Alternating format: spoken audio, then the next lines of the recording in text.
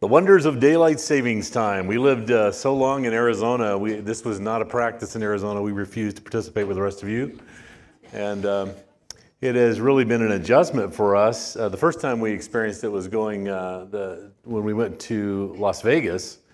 And so we showed up for church an hour early, and we were upset that nobody told us that church had been canceled. You know, and the maintenance guy's walking around, you know, and so we caught him and said, how come nobody told us that church was canceled? He goes, it isn't. You're an hour early. So we had to go get donuts, which is not a bad thing, I guess. And so we want to remind you that's what's happening this next week. Hey, good morning online to all of those of you who are listening. There are a number of you because we learned in advance some were going to be gone. Some were not feeling well, those kinds of things. Thanks for giving us a heads up. We made adjustments in schedules for those who are serving. But so I've seen you already online. Good morning to you. Glad you're here. And all those of you who are on campus today, we're so grateful that you're here. Getting older is really strange. And those of you who are experiencing it along with me, you wake up, you've been fine, nothing strange has happened that you can remember, and all of a sudden something doesn't work, a foot, a hand, and you're just like, what is going on? So I say that to say I'm going to put into practice starting today. This is the last day of God Talks. It's been so great, hasn't it? God has done so many great things. And just a crescendo, I think, for us on what happened last week with the baptisms. Counting up, since we've been here, I think I came up with 68 that have been baptized, and just so grateful, man, to be a part of that and a part of those lives and watching people grow up in Christ. And so it's awesome. I want to institute something starting today that I hope we can carry forward.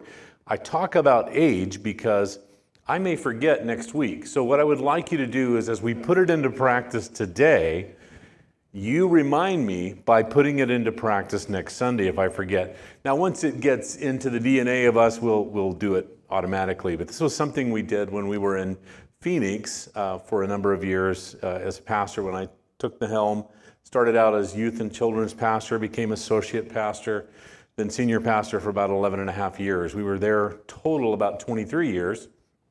And so with our congregation there, we instituted this, and it was really based on what we're going to talk about today, okay? So as I was preparing for this, I thought this is where we instituted this at Christ Church in Phoenix, and I would really love to do it again because it brings to bear the prominence of God's Word and how important it is. And what it is, simply, is to stand when we read the opening text together as we read God's Word, and to encourage us of the importance, the reverence of God's Word, but to encourage us also to follow along in this text. And I want to say in advance, for those of you online and those of you on campus, that we may prick your curiosity a little bit about the book of Nehemiah. So 7 years ago, there was a series that we did right here on the book of Nehemiah, and I posted that link for the YouTube sermons on that on my Facebook. But you could also just go to our YouTube, Grace Place Church, and you can find them all there by just putting in Nehemiah in the search bar if you want. But this may prick your curiosity about the book of Nehemiah. You may want to know more. We're only going to look at a very small section of it, but an important piece. And it's out of Nehemiah chapter 8. So if you brought your Bibles, if you have your Bible on your phone or whatever, I want to encourage you to stand, and we're going to, you can follow along with me. We'll have the text up behind me as we read through the Bible this morning, and we put God's Word as paramount. For you at home, stand in your living room or wherever you're at. You may look weird if you're at work, standing up, while everybody else is, but stand with us and let's look at God's Word together, all right? Nehemiah chapter 8, and we are beginning there at verse 1 in Nehemiah chapter 8. All the people gathered together as one man in the open square that was in front of the water gate. And they told Ezra the scribe to bring the book of the law of Moses, which the Lord had commanded Israel. So Ezra the priest brought the law before the assembly of men and women, and all who could hear and with understanding on the first day of the 7th month. And when he read from it in the open square that was in front of the water gate from morning until midday, before the men and women and those who could understand, and the ears of all the people were attentive to the book of the law. So Ezra and the scribe stood on the platform of wood, which they had made for the purpose, and beside them at his right hand stood Matthiah, Shema, Ananiah, Uriah, Hilkiah, and Messiah, and at his left Pedaiah, Mishael, Micaiah, Hashmandana. Now you may want to just pause here because Hashmandana, they're responsible, that family, for the bandanas that we wear. No, they're not. They're just Zechariah, Meshullam, and Ezra opened the book in the sight of all the people, for he was standing above the people. And when he opened it, here it is, let's say this together, all the people stood up. And Ezra blessed the Lord, the great God. And then all the people answered, Amen, Amen, while lifting their hands. And they bowed their heads and worshiped the Lord with their faces to the ground. Also Jeshua, Bana, Shebera, Jemin, Akub, Shabbath, Thea, Hadijah, Messiah, Katalai, Azariah, Jozabad, Hanan, Peliah, and the Levites helped the people to understand the law. And the people stood in their place, and so they read distinctly from the book in the law of God. And they gave the sense and helped them to understand the reading. And Nehemiah, who was the governor, Ezra, the priest, and the scribe, and the Levites, who taught the people and said to all the people, This day is holy to the Lord your God. Do not mourn nor weep. For all the people wept when they heard the words of the law. You might just pause here. The reason that all of this is going on is so moving to them as they have been come out of captivity. They've been given permission, and they were not allowed to worship. They were not allowed to gather together. And this is the first time as a congregation they've come together and to hear the Word of God, and it breaks them as they hear it. It breaks them in so many ways, sometimes for the fact that they had been disobedient, and they're recognizing that as they are reading from the book of the law. But other times it is life and sustenance to them, and it's so fresh, and they're in love with God's Word. And so they're weeping for that reason. For all the people wept, and they heard the words of the law. And then he said to them, Go your way, eat the fat, drink the sweet, and send portions to those whom nothing is prepared. For this day is holy to the Lord. Do not sorrow, for the joy of the Lord is your strength. So the Levites quieted all the people, saying, Be still, for the day is holy. Do not be grieved. And the people went their way to eat and drink, to send portions, and to rejoice greatly, because they understood the words and that were declared to them. Nehemiah chapter 8, verses 1 through 12. Lord, bless your word. Father, we ask that you would speak into our hearts the truths of what is here and the relevance to our moment in time. And we thank you for that, Lord Jesus. Let us be transformed by your word and transformed by the work that you do in us. And let us be obedient to you and cherish this word, because it is the words of life. In Jesus' name, amen. You may be seated. You may want to go back and look at the book of Nehemiah, and you can along with us in that series I was referring to earlier. But chapter 6 of Nehemiah is dealing with the intimidation that they faced in going back, recalling the story. Nehemiah was granted permission. All of Israel was enslaved, and he was granted permission. The king saw him in his court. He was the cupbearer. If you don't know what a cupbearer is, he would not only drink the drink, but tasted the food in advance of the king, so that if king was being poisoned, the cupbearer would die first. Great job. And there's always openings. So if you'd like to apply, regular openings in evil kingdoms. But at any rate, this was his role, and he came into the presence of the king, which you're not supposed to ever come into the presence of the king downcast and sorrowful. And the king saw that. It caught him in a moment when he recognized he was very sad. And he asked him what was going on, and he said, our city has been broken down, and its ruins, and the walls have been torn down, and how can I rejoice? And so the king says, hey, I'm pleased with your work and what your people have been doing here. Why don't you go back and rebuild the temple? And so they were going back to rebuild the temple, but of course the first thing you have to do, because you have enemies, is you have to build the walls around the city. And so that was the initial work. You can't build the temple because they would just loot it and tear it down at night when you walked away. And so they had to have walls, and they had to have guards and all this kind of thing. So in chapter 6, he's dealing with a lot of intimidation because the enemies start coming up, mocking them for building the walls, trying to find weak spots. And he had to arm. It says in one instance, it says that the people were laying bricks with one hand and holding a sword with the other. That would have been some kind of life, some kind of building program. Huh? You're in construction. You're putting a brick down, but you're kind of looking around to see who's coming.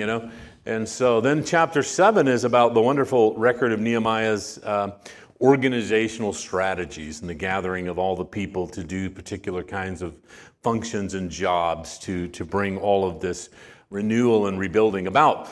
And then, of course, chapter 8, where we're in, is the place where people gathered to hear God's word as it was proclaimed by Ezra. And it's so moving every time I read through this to see what's going on, because I have personal experience with this. I hear God's word read. It changes me. It transforms me. Sometimes I forget how much I love the word of God, and I'll go someplace and someone will stand up and just read passages from the scripture, and it just breaks me again. I'm like, I love God's word. There's a sense this morning that of what we need to explain about what goes on here, and to answer this question, why is it that this church gives such a priority and preeminence to the public teaching of the Bible?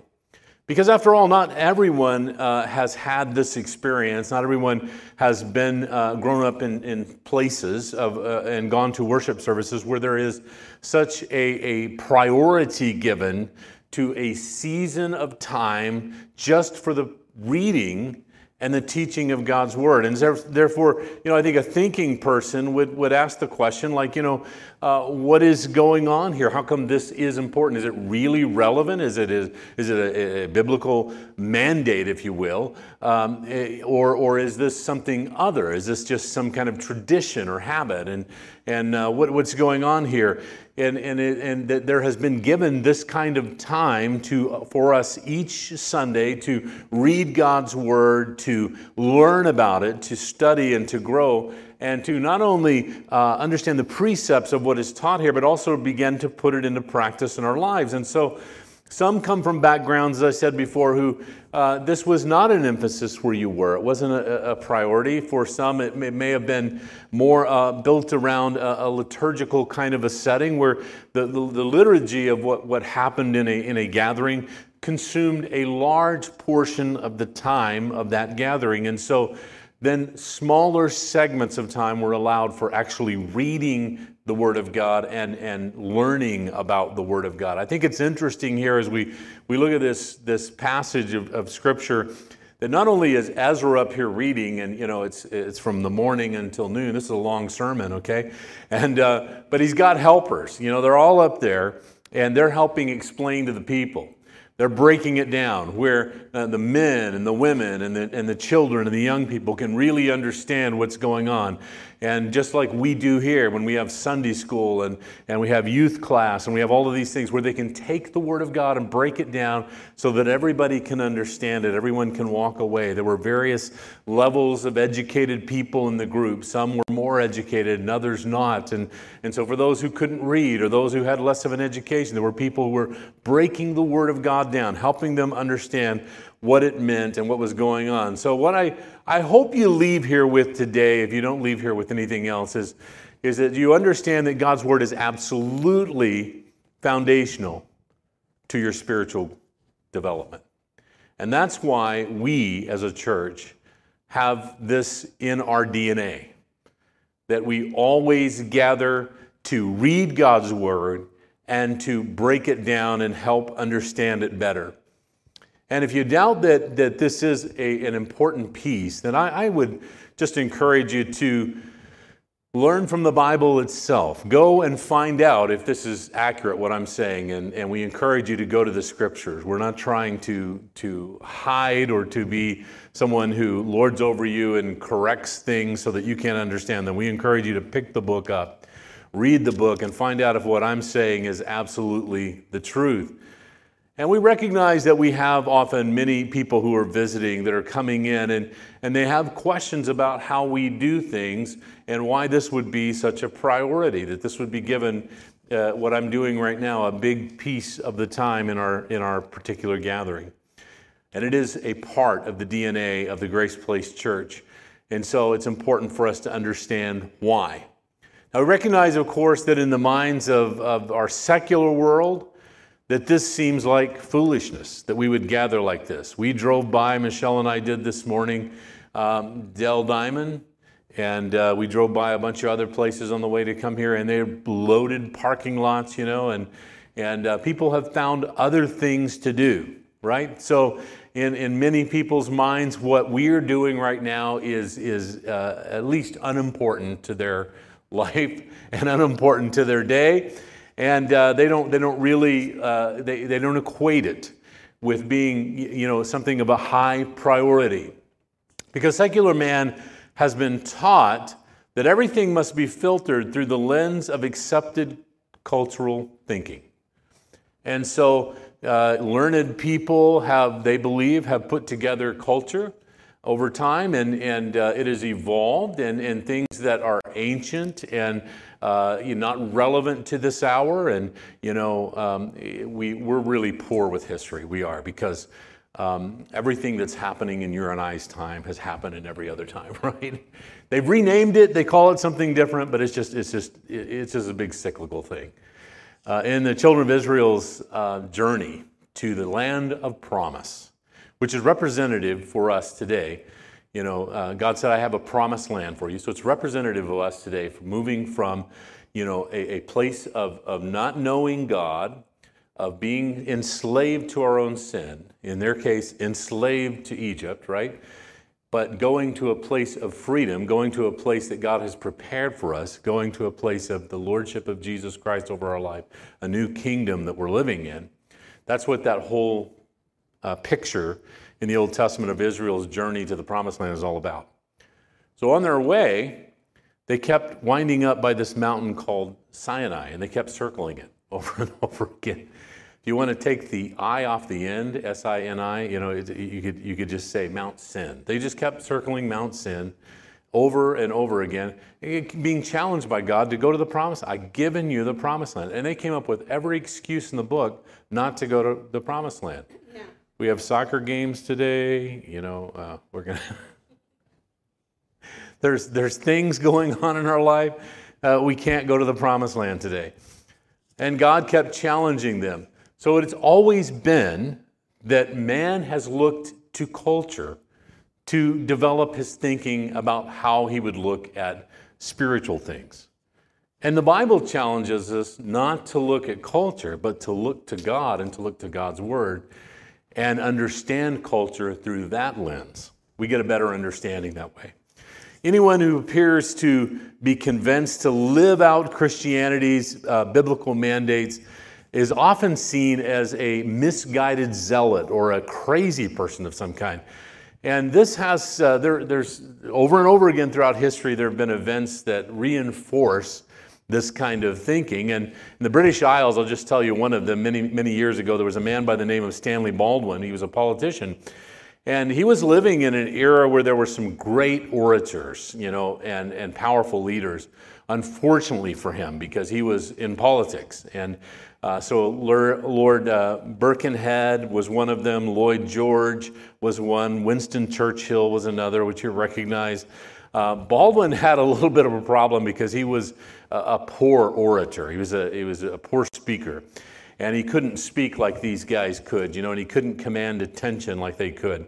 And so what he decided to do was turn his weakness into a strength. And so what he did, and you'll recognize this because this is kind of common even in today's politics, he began to suggest that people, I'm just a plain old orator. I'm a man of the people, and I'm not sophisticated and like Lloyd George or Winston Churchill, Lord Birkenhead. I am just a common person, just like you. And furthermore, he began to suggest that people ought to be suspicious.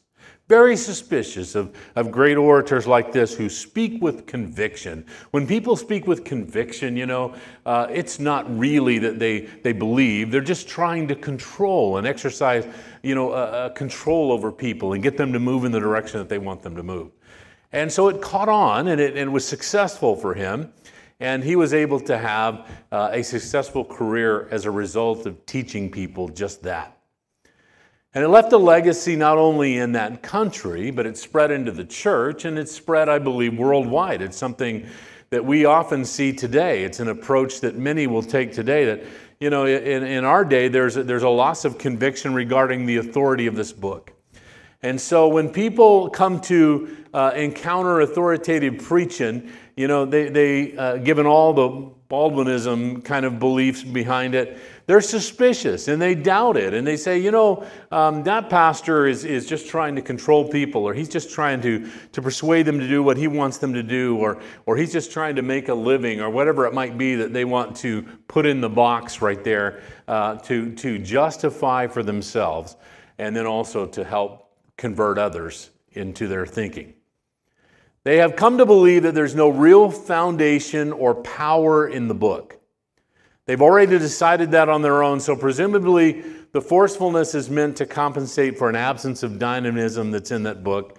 And unfortunately, some preachers have perpetuated this ideal, aspiring to be heard and read more than God's book.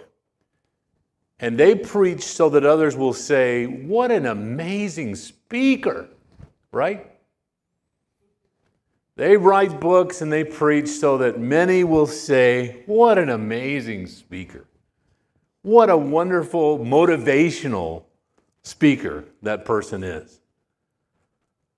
But as pastors, what we are called to do and what we ought to do is preach so that they say, "What an amazing God. And what a wonderful book." Amen? I grew up around a lot of pastors and preachers who you will never hear of, and you will never see their books, or they didn't write any. But what great preaching. We would go away often from those experiences saying just this: "What an amazing God. What a wonderful book." And it would often send me home in my teenage years to look further into the stories that they were telling us and read more. And because I was so amazed about what God said in His book. So what is the antidote for that? That's where we've come to this morning. What is the antidote for our world's rejection to the authority? God chose biblical preaching to save. And what is the antidote for us as a people? And we find it here in Nehemiah chapter 8. And it is, first of all, to refuse to respond to the spirit of entertainment and consumerism that pervades our day. And it takes people from expecting to hear from God to expecting to go and hear from a man about a man, right? They've not gathered to sit attentively. They haven't gathered to listen expectantly. They're sitting back passively. They examine a checklist to make sure that the things that are being talked about from the pulpit touch the things that they're interested in, right? Just like you'd attend a political rally and you're checking the guy out to see if you're going to vote for him. Is he checking all the marks that I care about, you know? Does he believe like I believe, right? And this is so different what's going on here. I love what Bruce Thielman said about preaching. That's so true. He said the pulpit calls those anointed to it as the sea calls the sailors. And like the sea, it batters and bruises and does not rest. To preach, to literally preach, is to die naked a little at a time, and to know each time that you do it, that you're going to have to do it again. What we have here in Nehemiah chapter 8 is a classic illustration for us of the kind of proclamation that needs to be taking place with respect to the Word of God. And what I'd like you to notice really is 4 simple points, and we're going to touch on each of these. First of all, they gathered expectantly. They gathered expectantly. They listened attentively. They responded properly, and they departed joyfully.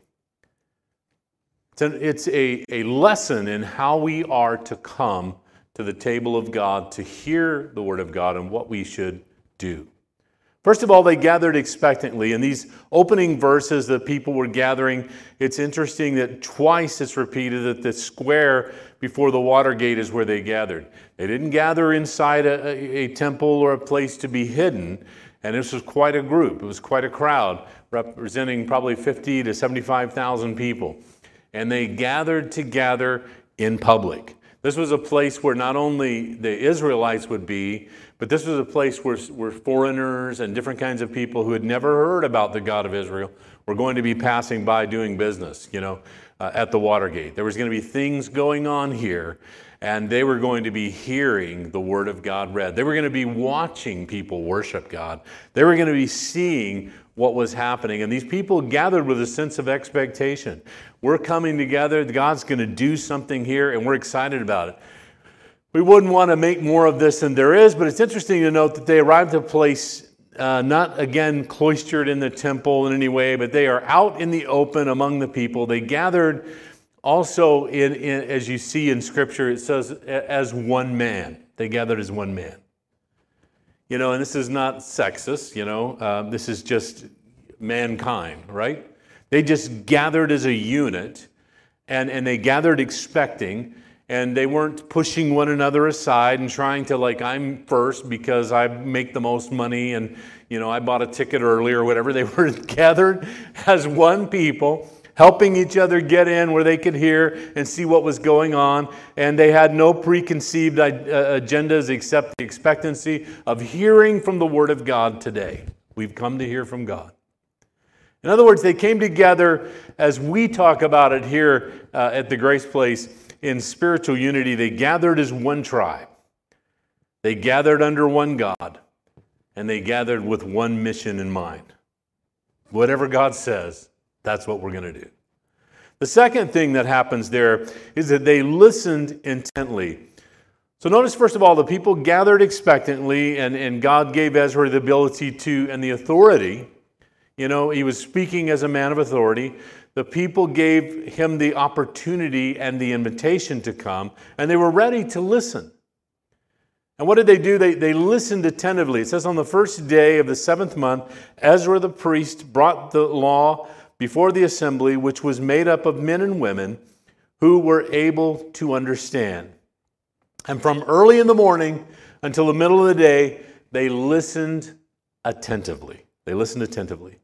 The object was to hear and better understand God's word. That's all they brought to the table.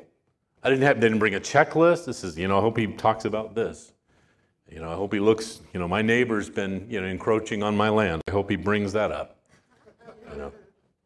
Someone was sitting in my favorite chair last Sunday. I hope he talks about that.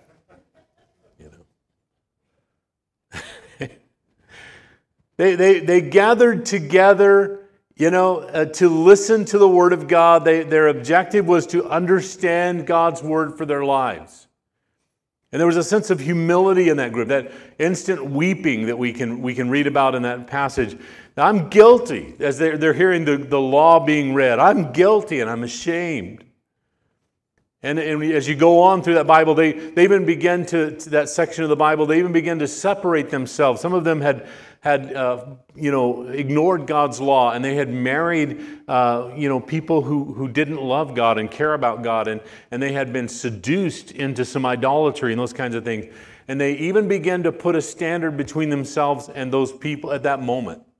Separate themselves from what was drawing them away from God, even as they're hearing the Word of God.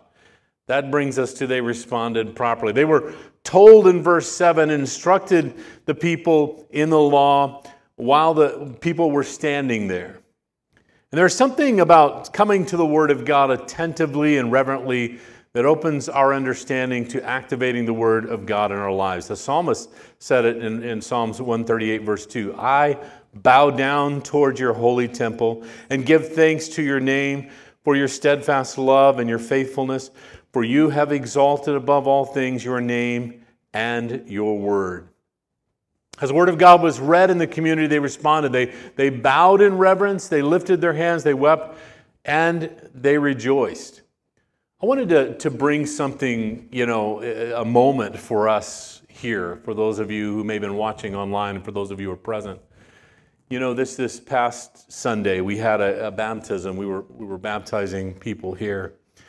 And there was one instance where the Holy Spirit just really fell into that baptistry, and I was there with Elaine, and you could sense it, you could feel it, man. It was powerful, and there were things that happened a moment before that I won't share that are private conversation between her and I, and then it was just a rush of the Holy Spirit just coming into the room, and why I wanted to bring that up is, I didn't have a mic at that point. I was trying to call us to worship as a congregation.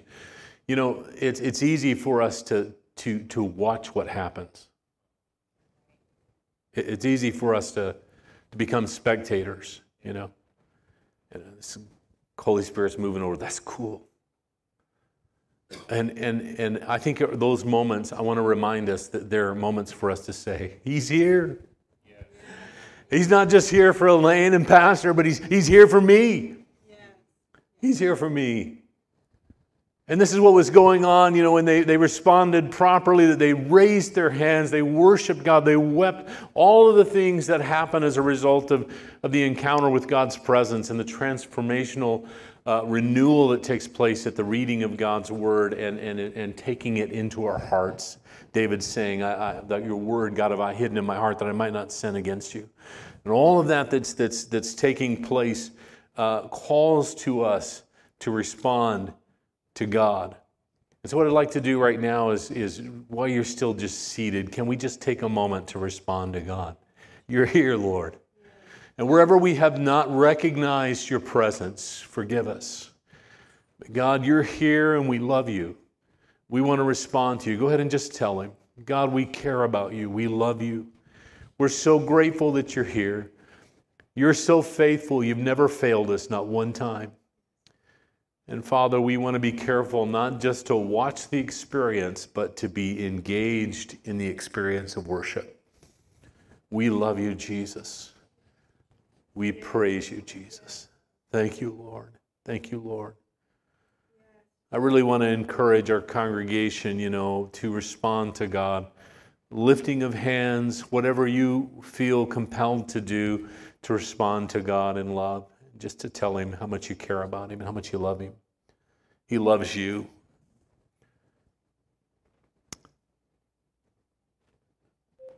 The fourth part here is that this says they departed joyfully.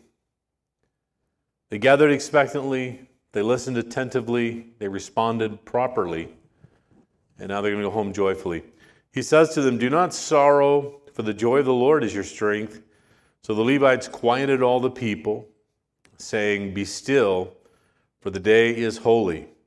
Do not be grieved. And all the people went out their way to eat and to drink and to send portions and rejoice greatly because they understood the words that were declared to them. Nehemiah comes along and says, okay, guys, that's enough crying for now. Let's go. Let's get out of here. We have a mission, It's outside these walls. We've repented. We've called on God. We've responded to His word properly. Now let's go out with joy because His words are life for us. Let's go out and get something to eat and share with others. Some other friends in our day, we call these potlucks, right? I mean, it's like, let's go. And we always do that right after service. We go find a place and wait in line 45 minutes for food.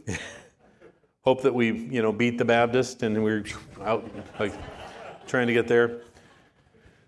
We know we're going to beat the Pentecostals because there is, they won't be there till 2 or 3 o'clock. So there's nobody there when they go to lunch. And this is a sacred day before the Lord. He says, the joy of the Lord is your strength. Psalms 30 verse 5 says, weeping endures for a night, but joy comes in the morning. I always felt like that. We should always be leaving church joyful.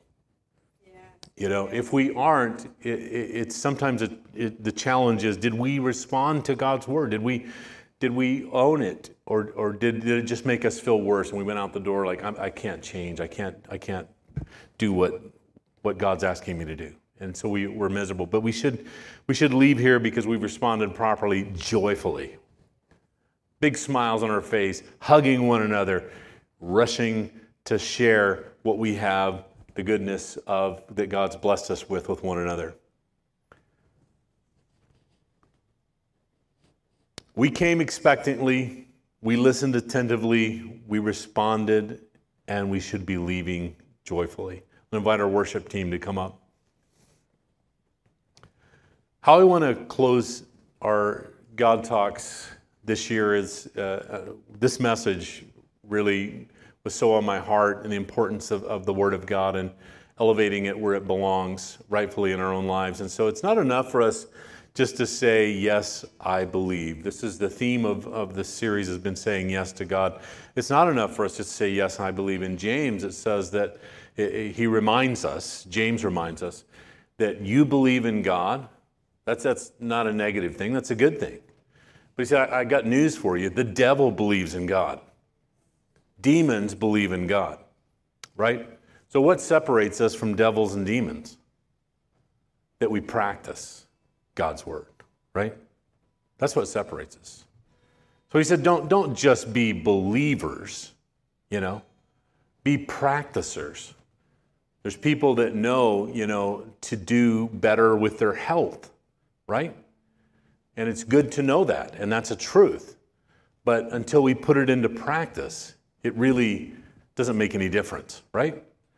And it's the same thing with us. Until we begin to put this into practice, it's not making any difference in our life. So we have to learn to practice God's word. So what I'm going to ask you to do today, and the worship team is coming, and we'll sing together after we do this. But what I want to ask you to do is to stand. First of all, stand up. If you have your Bibles there, I'd like you to pick them up. Pick your Bible up.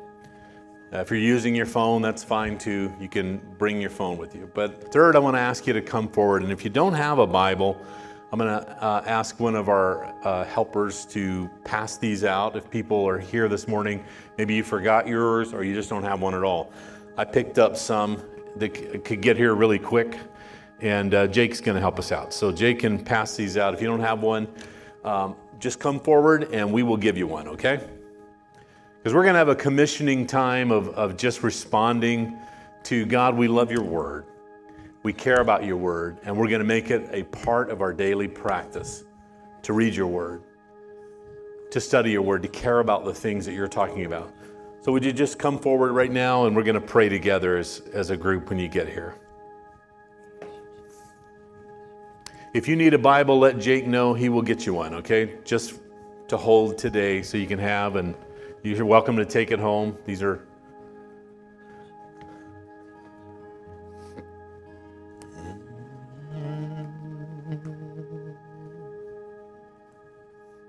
Amen. I think there may be some over here. Anyone need a Bible? Just let Jake know there. You got.